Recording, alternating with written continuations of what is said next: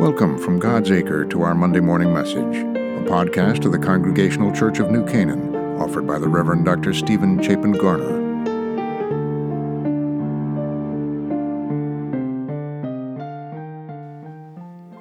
As we begin this new year together, we are going to start traveling, perhaps traipsing through the Bible from the very beginning in the book of Genesis to the end, the book of Revelation.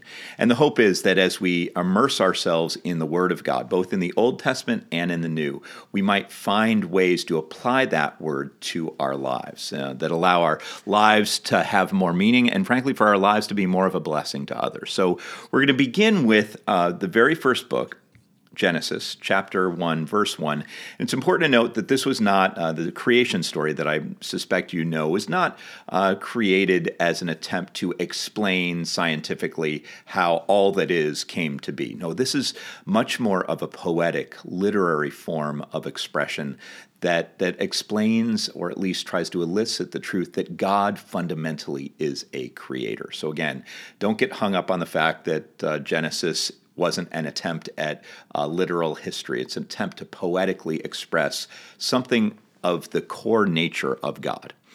And we start this way. In the beginning, when God created the heavens and the earth was a formless void, and darkness covered the face of the deep, while a wind from God swept over the face of the waters. Then God said, "Let there be light." And there was light. And God saw that the light was good, and God separated the light from the darkness. God called the light day, and the darkness God called night. And there was evening, and there was morning, the first day. So, in the beginning, as is true to this very day, words, if you think about this, words bring forth life. They really do. The ancient and holy story that we find in the first chapter of Genesis tells of the origins of creation in poetic fashion, as I said. All things began, according to this author, all things began with the spoken word, light and darkness, and if you go on, sky and sea, earth and vegetation, animals and humankind were all spoken into existence. So in that original creation story, God speaks and life forms, life takes shape. Now, we know words are powerful things. They can build up. They can also tear down. They can be used to heal, or they can be used to hurt. Words that we choose to use can bring peace, or they can incite war. In the beginning, we're told God spoke, and goodness came into being.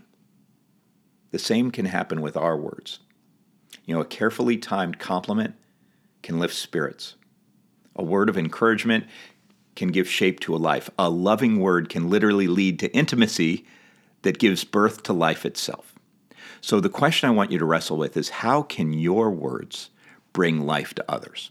Okay, how can your words, the words you speak today, be life-giving for others? Let's pray.